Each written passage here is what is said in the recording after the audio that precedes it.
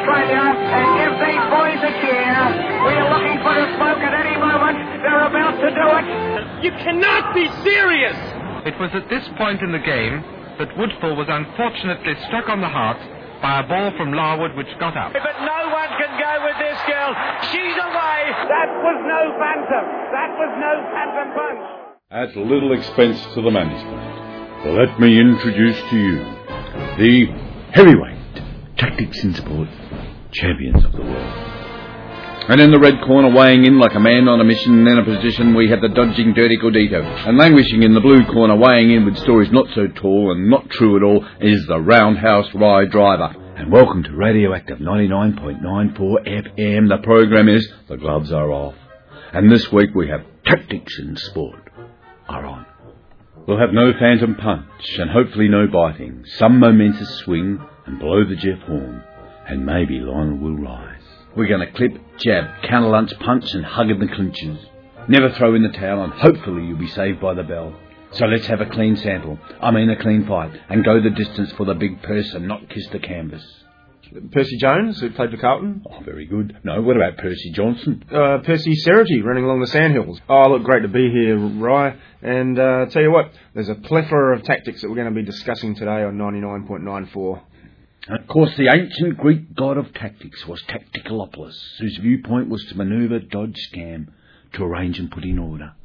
I'd like to start the program and review soccer. The tactic that's eroded the world game, the dive, the tumble, fall, feign. This tactic has been modelled on method acting as developed by the Russian actor, producer, writer Konstantin Stanislavski.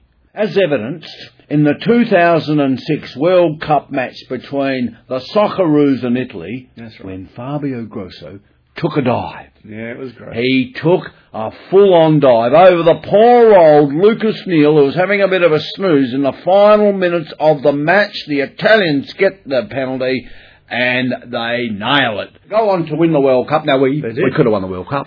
That was Australia's best chance. I call it the Great Feign. Now, I have a theory. Go on. He was trying to build a character and create a role.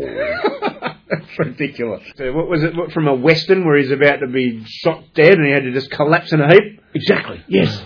Very famous. I mean, Jack Nicholson used it. The Brazilian Neymar used it in the recent World Cup, I think. Al Pacino uses it. Now, what about the great Diego Maradona with his hand of God? Churning of the stomach for the English supporters when Maradona found a way to knock the ball into the net with the hand of God.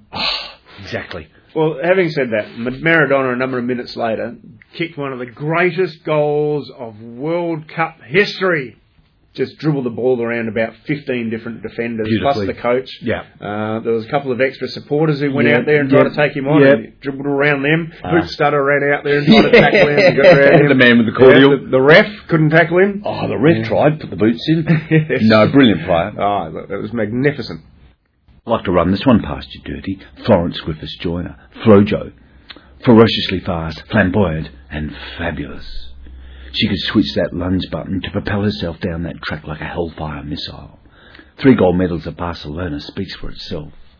Her tactics included fashionable nails, tight, racy, and outrageously sexy multicoloured outfits. Yes, compared to the 1956 Olympics at Melbourne, where they were practically wearing parachute pants. Exactly. It was different. She was out there, Flo. She could run. She was fast. Sadly, Flojo died in her sleep at the age of 38 from an epileptic seizure. Way too young. Wasn't she brilliant? Oh, she was fast. Well, I know you're a big fan of tennis there, Ryan. Of course, the great John McEnroe, the big left-handed server and deft touch at the net. Now, he used screaming rage to hype himself up while arresting the momentum when an opponent started to get on top of him. Disputing line calls, insulting umpires, dealing with referees became a common part of his game. Now, as much as officials wanted to stamp it out, they knew that it promised bums on seats to watch the performance of this great player with a hot temper. So the tactic was permitted to prevail until the 1990 Australian Open, when about time he was defaulted out of the tournament. Now, I've been doing a bit of research on the Super Brat, and he had some extremely volatile tirades throughout his career and gave him a reputation as the infant terrible of the tennis world. I've got a couple here. We'll go to the top Go 5. on. Yeah, hit me. What do you got? Okay. What's the problem with you besides being unemployed, a moron, and a dork? Ah, John. What about disgrace to mankind? That was one of his. Yeah. Answer the question. The question, jerk. Yeah, he loved that. No, look, his classic rye for me Yeah, was, okay, mate. you cannot be serious. The ball was on the line. Chalk flew up. Oh, and he had that headband Oh, on. yeah, and the all big his curly hair. and his Yeah. tight shorts. Yeah. And of course, back in the day, when I played tennis, I had the skinny legs, and I was a left-hander. And they used to call me Mac. Yeah. Was that because of your likeness to John McEnroe? Exactly. Or your likeness for Mrs. Mac's pies? The only difference between you and him was he had some ability. Yeah, he did. My favourite, and the last one, talking about the top 5 from the Super Brat, was, you're pathetic. You're the worst umpire I've ever seen in my life. Do you still have problems with your wife? Grow some hair. John, just concentrate on hitting the damn ball, would you? I loved him. Well, what about in today's tennis? A couple of Australians pretty poor. Well, I'll tell you. Kenny Rye- Rosewell, Oh, Louis Hode, yeah, legends of the game, John Rocket McEnroe. the Rod. Oh, brilliant. Gentlemen. What's of happened to sport. the game? shall we move on to one of my favourite topics, and that's sledging? Where some players seek to gain advantage by insulting and verbally intimidating the opposition. Don't like this tactic. I think it's poor sportsmanship, but some people think it's pretty tricky and harmless banter. Well, it depends. There's a very furry grey area called the line that some people cross. Yeah. And yeah, if it's good-natured banter, fair enough. But once it becomes personal and so on, no, I'm not. What about the ugly Australians led by the infamous Ian Chappell? According to Ian Chappell, the use of sledging originated at the Adelaide Oval in the early 60s. Chappell should know. Okay, Chappell claims that a cricketer who swore in the presence of a woman was said to have reacted to the incident like a sledgehammer. I wanna be the sledgehammer. Why don't you call my name? Oh, let me be a sledgehammer. There is another theory, according to Pat Murphy, a cricketer called Graham Calling, No, he's a good player. Played Test cricket for Australia. and New South Wales bowler. Yeah. The suggestion was, the rumour was, that Calling's wife was having an affair with another teammate. So that was Calling's calling. Yes, and when Calling came into bat, the fielding team started singing the old Percy Sledge number. No, okay.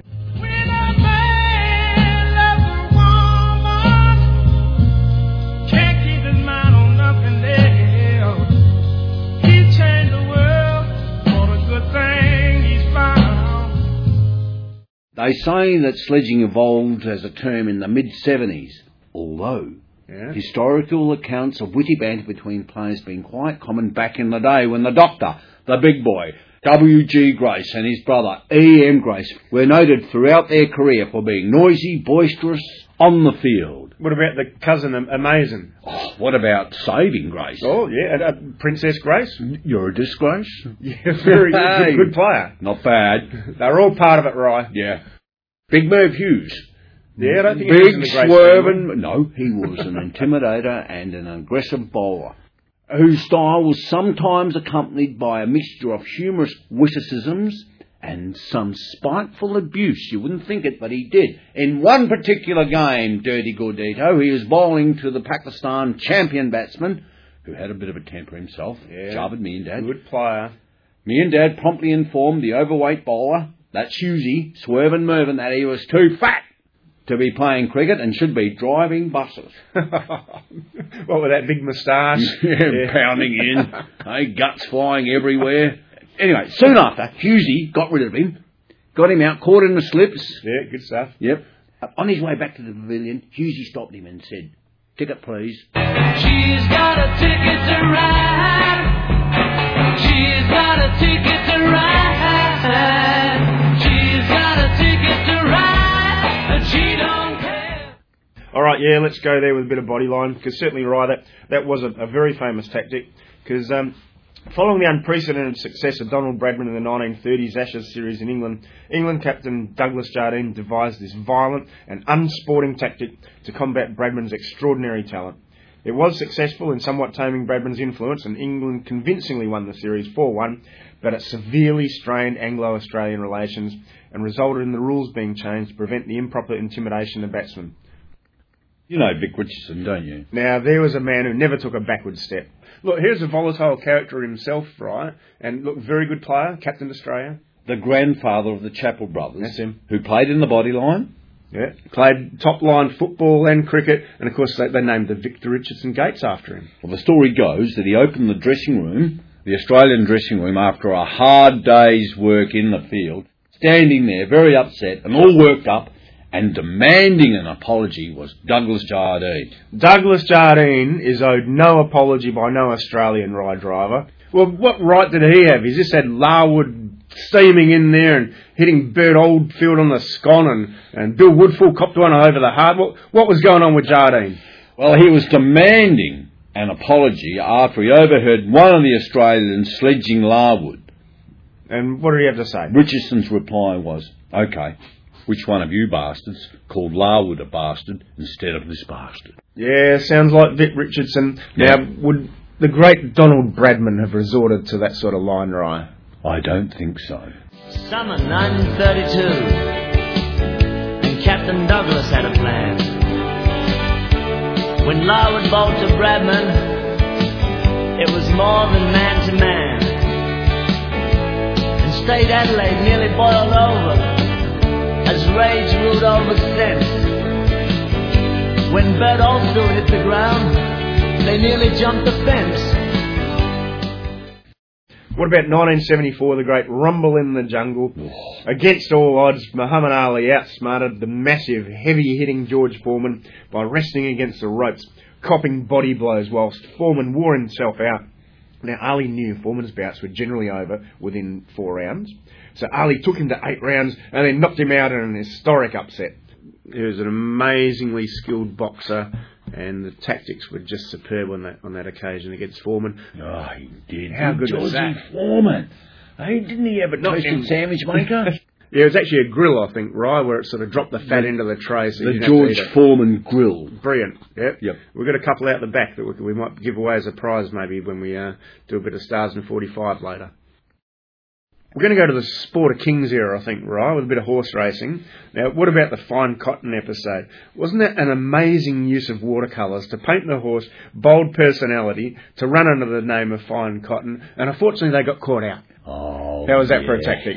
They would have got away with it, except it rained, and I think the paint was dribbling off it. And I put it down to drawing on their naturalistic and impressionist ideas from the Heidelberg school, with quaint pastel colours capturing the horse's movement, its rhythm, its beautiful form, the value and the emphasis of the racing world. Or they were just trying to cheat. Yeah, cheaters. Yeah. And got caught.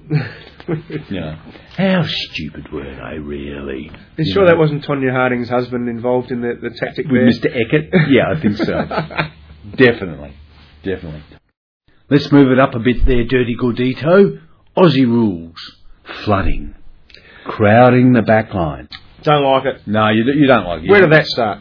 One of the earliest accounts of flooding in Australian rules happened in the 1860s in a match between Geelong and Ballarat. Goalless and kicking against the gale, Geelong captain Tom Wills ordered every player into the back line. 1860. The Ballarat fans went ballistic and yelled some undignified verbal abuse at Mr. Wills. He made up the rules, so he could have played any rules he wanted, Tom Wills. Tom Wills, Stewie Harrison. That's right, yeah. Sat down in a pub in Richmond one night and wrote a bestseller. On the back of the coasters. Exactly. Did they have coasters then? Probably. Yeah, more than likely. Flooding became an attacking tactic when Rodney Rocket Eade coached the Sydney Swans in order to give star full forward Tony Plugger, get out of me way or I'll kill you Lockett, room to move on that small Sydney ground. He loaded extra players into defence. Now, the idea, Dirty, was to force a quick turnover, then swift ball movement into Locker, who had ample space to lead into. Getting back to flooding, my theory is that Terry Wallace, the Western Bulldogs and the Richmond Footy Club. He was a very good player. One afternoon, played for Hawthorn, was watching his grandson play Auskick, nippers, No. Go on. I know what you're going to say. And notice all the little kiddies chasing and following the ball and not staying in their positions. The umpire stops the game, blows his whistle and says, back to your positions, please. And within a minute, they're all flooding the ball. You reckon they came from that, yeah? Yeah. This was the inspiration that changed the game and opened the floodgates to the super flood. Well, there was some tactics that they tried against Tony Lockett, of course. Now, I'm not sure they were very successful. They used to try and put a man about 15, 20 metres in front of Lockett to sort of, cut off his leads and so on. Now, remember that how would they do that? How would they pick? How would they choose? Well, the biggest idiot in the club? Yeah, probably who's the most disliked made the biggest stuff up? The most disliked person in the club. Your role this week, Rye Driver, is to stand there in the hole for a plugger and take what's coming to you. Yeah, you don't see Rye Driver, he's holidaying in Hawaii. He's on a long holiday, never to be seen again. Actually, you mentioned Wayne Carey. It's surprising for his little episode that they didn't actually stick him into that role. Who else have we got? Gary Lyon, maybe. Oh, Gary. He'd probably be chased by Billy Brownless with a pickaxe. That had to be it, right? Whoever's the most unpopular bloke in the club, that's your role. Go and stand in front of Plugger, and we'll see you in hospital. Yeah. Who else did he kill? Just he was a great player, but of course he ran through Peter Caven and he knocked Guy McKenna out, and poor old Brad Fox got caught in a wrestle with him, and basically I think was clinically dead for a number of seconds, could not breathe. There'll never be another Tony Lockett for as long as we live. Tony Lockett. There's only one Tony Lockett.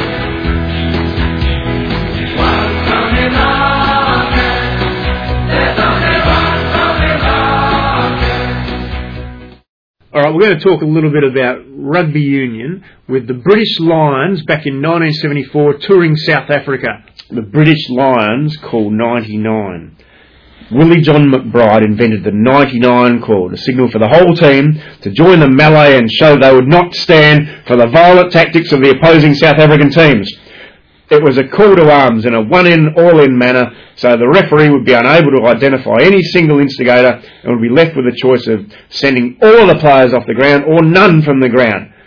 It was effective in telling these South Africans, play the game of rugby, we ain't going to stand for your nonsense. 99. All in. You've got to be a little bit careful that Maxwell Smart wasn't sort of in the team because he might get the shoe phone out. Yeah. They called 99. Well, I have a feeling 99 Luft balloons. Nina, is it? 99 red balloons floating in the summer sky. Panic bells, it's red alert. There's something here from somewhere west. The war machine springs to life, opens up one eager eye, focusing in on the sky. The 99 red balloons go by. Oh, here's a favourite. Rosie Ruiz, the great marathon runner, the Cuban-born American from Havana, who won the Boston Marathon 1980 in record time. What a legend. She came in first with barely a bead of sweat. Unfortunately, later it was discovered that, well, she caught the subway and joined the race with a couple of kilometres to go. Now, hang on. Those of you who think this is easy, think again. She had to stay up all night while the other athletes were in bed studying the bus and train timetables. At one stage, did you know, she discovered that her multi-rider had expired and she had to quickly purchase a new one. That held her up. So look, it's not as easy as people might believe, and it's a very rare tactic. And you know what? I admire Rosie for her efforts. Rosie, we love from you, Havana. Havana, oh, na, na. Half of my heart is in Havana, oh, na, na. He took me back to East Atlanta, na, na, na. All of my heart is in Havana. There's something about it. Sorry, Dirty Gordito, I just want to talk about one of the greatest tactics of all time. Oh, what's this one? The wind killed Australia. Remember it well? The boys? Well, 1983. Brought it out of the water like Moses parting the sea. What a day. Bondi. Well, they lost the first two races, didn't they? A bit of gear failure. They came back and smashed them when it counted. Weren't they? They were certainly on the gear, and they got off the gear and smashed it in the end there. Loved it. Absolutely loved it.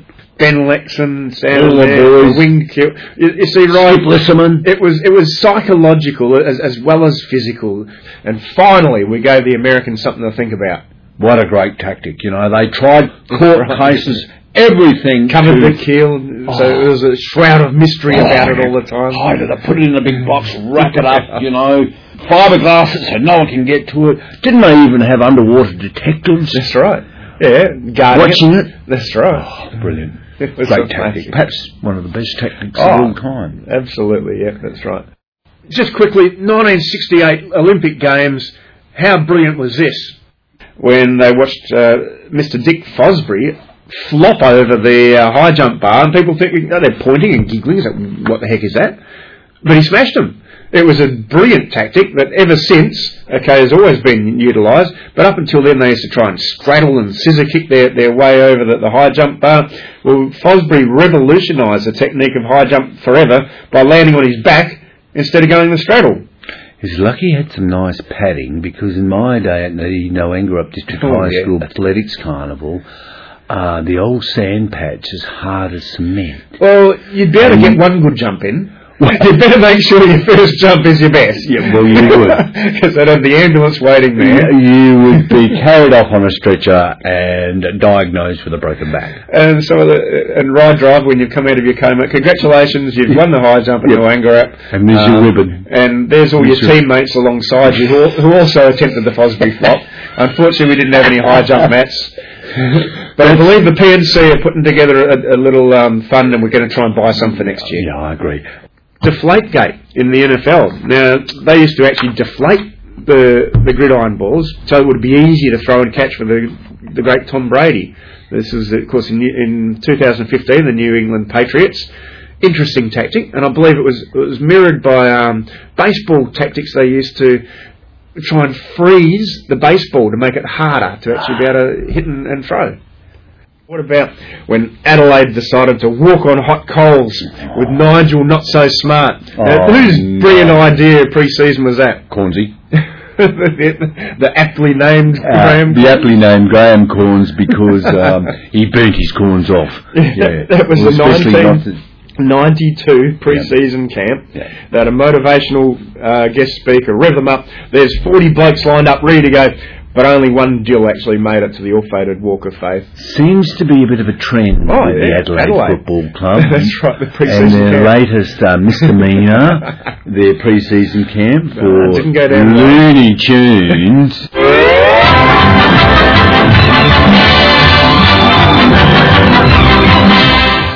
I love Tonya Harding. I won't have too much to say about...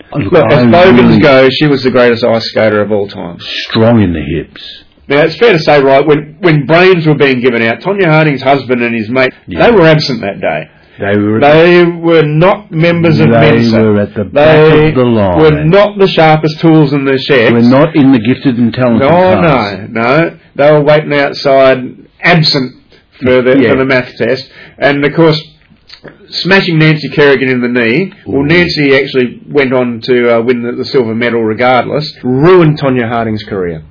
Well, not totally. Didn't she get involved in some kickboxing? Oh, yeah, that's right, yeah. Amateur boxing career and pole dancing. Movies, that's correct, yeah. And what sort of movies? B-grade porn. B-grade porn, yeah.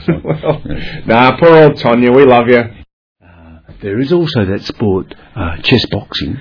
Yeah, that was from another episode too, wasn't it? Remember that? Yeah, I'm sure some of our listeners will recall. And, man versus horse and all sorts. There would be man versus horse, yes, but there were a lot of tactics involved in chess boxing. And the main tactic, when you're coming up against Mike Tyson in chess boxing, play chess first. Yes. and win. And win. And then very quickly, secondly, so you don't get to the boxing part. You do your impersonation of Jesse Owens. And get out of there. And out that door. And just before we wind it up here, Roy, we've had a text from Dr. Steve from South Perth, and he's mentioned that we should talk about the grunt in tennis. Now, it's sort of been perfected by many players, like Sharapova or Sharapova, as George Grusich used to say. Now, is it a tactic? Is it just an expulsion of air in the effort of playing the shot? Or what some people have said, it actually masks the sound of the ball striking the racket. Oh, it's interesting. I've never heard that one before. Therefore difficult to pick up the direction and how hard the ball's been. Or is it just to completely annoy and irritate the opponent? Look, I'd just like to turn our attention to a bit of rugby. And what about our good old friend Hopper? Hopperate? Yeah, come on, mate. He's worth that. He used a lot of great tactics. Underhanded. There was one memorable tactic, I guess, where he had to extract the digit. Headline news. Performing for his team. It was a tackling technique, I suppose, that was rather uncomfortable for his opponents.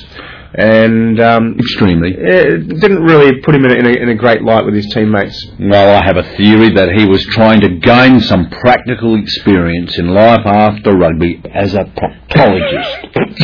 All right. Yeah.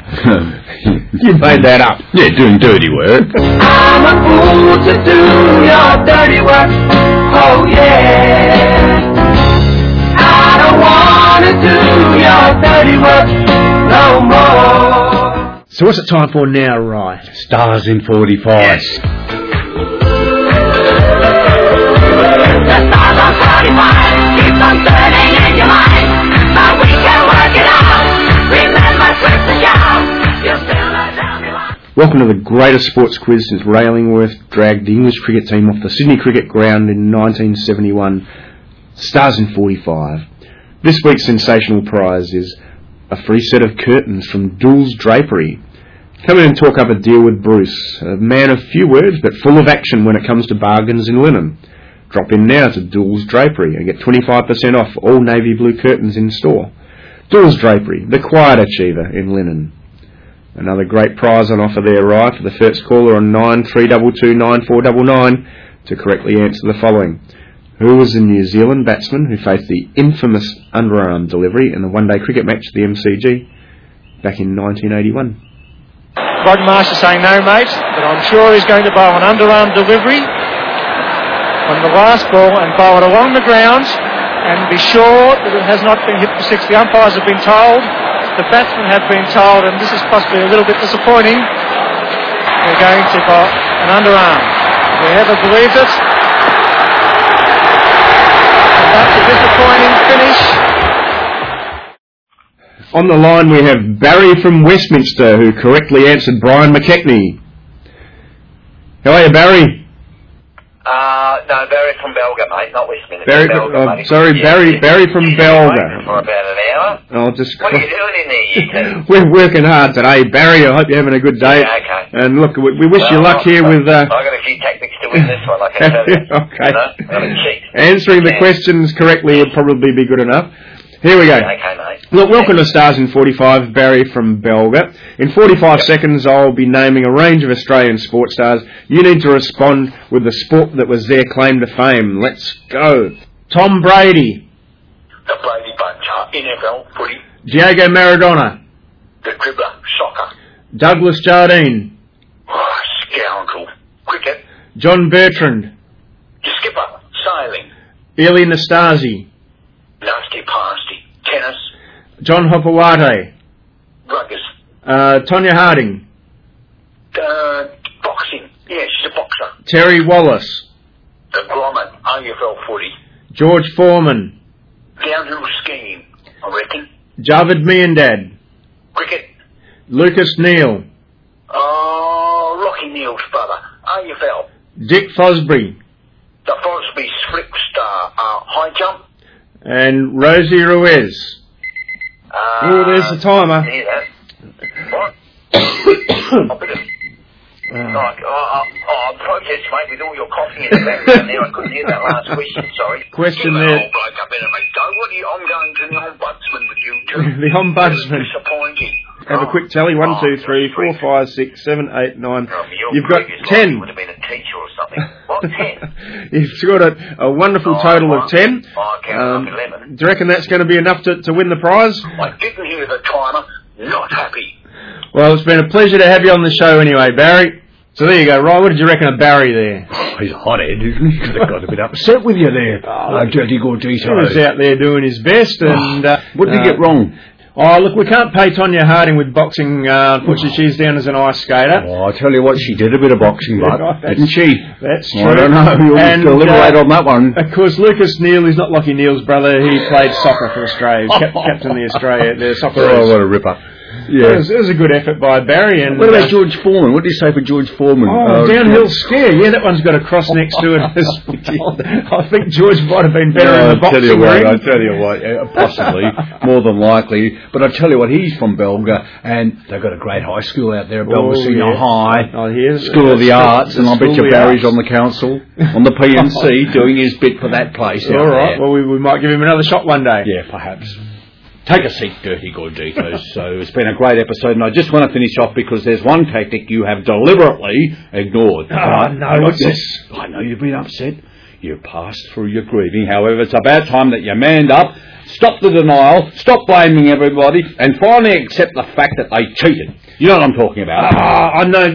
Do you mean Sandpaper Saturday? The three of them got out there. Look, I tell you what, one of them thought he was in Mr. Fisher's woodwork class and got out the yellow sandpaper. Scraped it up there. Sweetie, Davey, and their little mate Cam. Yeah, it was a disgrace, mate. Very embarrassing for Australian cricket. As tactics go, mate. It grates with you, doesn't it? So, there was a fraction too much friction, indeed, according to Tim Finn. Shall we leave it there? Okay. Yeah, looking forward to our next episode, buddy. So until our next episode, we'll see you later. Ciao. Bye. There's a fraction too much friction. There's a fraction too much friction. There's a fraction too much friction. Yeah. There's a fraction too much friction. Take a typical man, hold him with a typical woman. Then sit back and watch everything slide. It's a perfectly natural expression of ill will, but when will hostility subside? There's a fraction too much friction. There's a fraction too much friction, yeah.